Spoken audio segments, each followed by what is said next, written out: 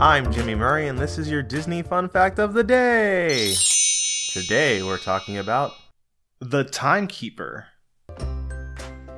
The Timekeeper was the first Circle Vision 360 degrees film in which Imagineers wanted to tell an immersive story and attempt a lighthearted dialogue without just switching between scenes of landscapes as had been done in all of the previous Circle Vision films.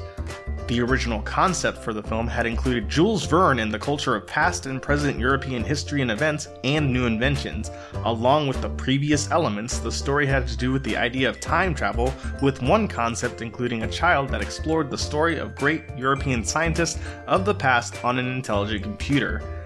However, to keep the audience focused and use imagination to depict situations and places that do not cater to the average person, the number of visions of the past and extreme situations of the plot kept increasing all the time for the project.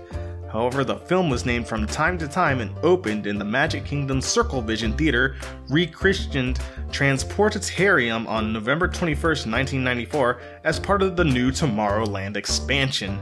6 months later, the attraction underwent some name changes. The theater was renamed Tomorrowland Metropolis Science Center, and the film was formerly known as The Timekeeper.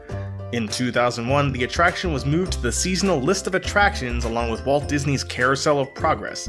In February 2006, the Walt Disney World Resort reported that the Timekeeper was to be closed on February 26, 2006.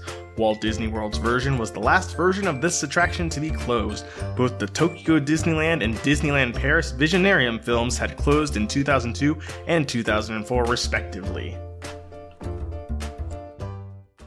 Thanks for listening to Disney Fun Facts on the kid-friendly podcast network Magic Sound Effect, brought to you by Michael Koenig, and music by Kevin MacLeod. I'm Jimmy Murray, and this is executive produced by Chris Kremitzos.